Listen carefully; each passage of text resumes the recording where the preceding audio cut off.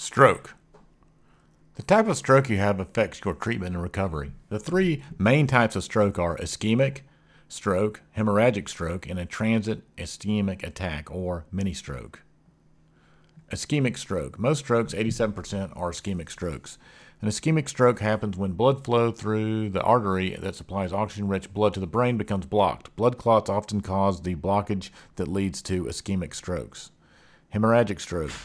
A hemorrhagic stroke happens when an artery in the brain leaks blood or ruptures or breaks open. The leaked blood puts too much pressure on the brain cells, which damages them. High blood pressure and aneurysms, balloon-like bulges in an artery that can stretch and burst, are examples of conditions that can cause a hemorrhagic stroke. There are two types of hemorrhagic strokes. Intracerebral hemorrhage is the most common type of hemorrhagic stroke. It occurs when the artery in the brain bursts, flooding the surrounding tissue with blood. Subarachnoid hemorrhage is a less common type of hemorrhagic stroke. It refers to bleeding in the area between the brain and the thin tissues that cover it.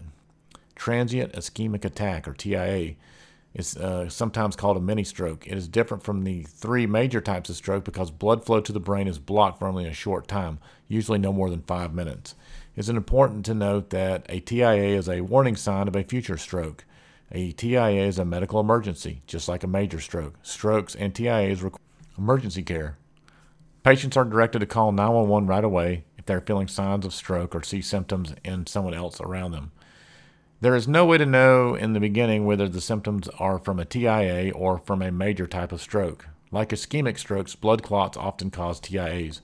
More than a third of people who have TIAs do not get treatment and have a major stroke within 1 year. As many as 10% to 15% of people will have a major stroke within 3 months of a TIA.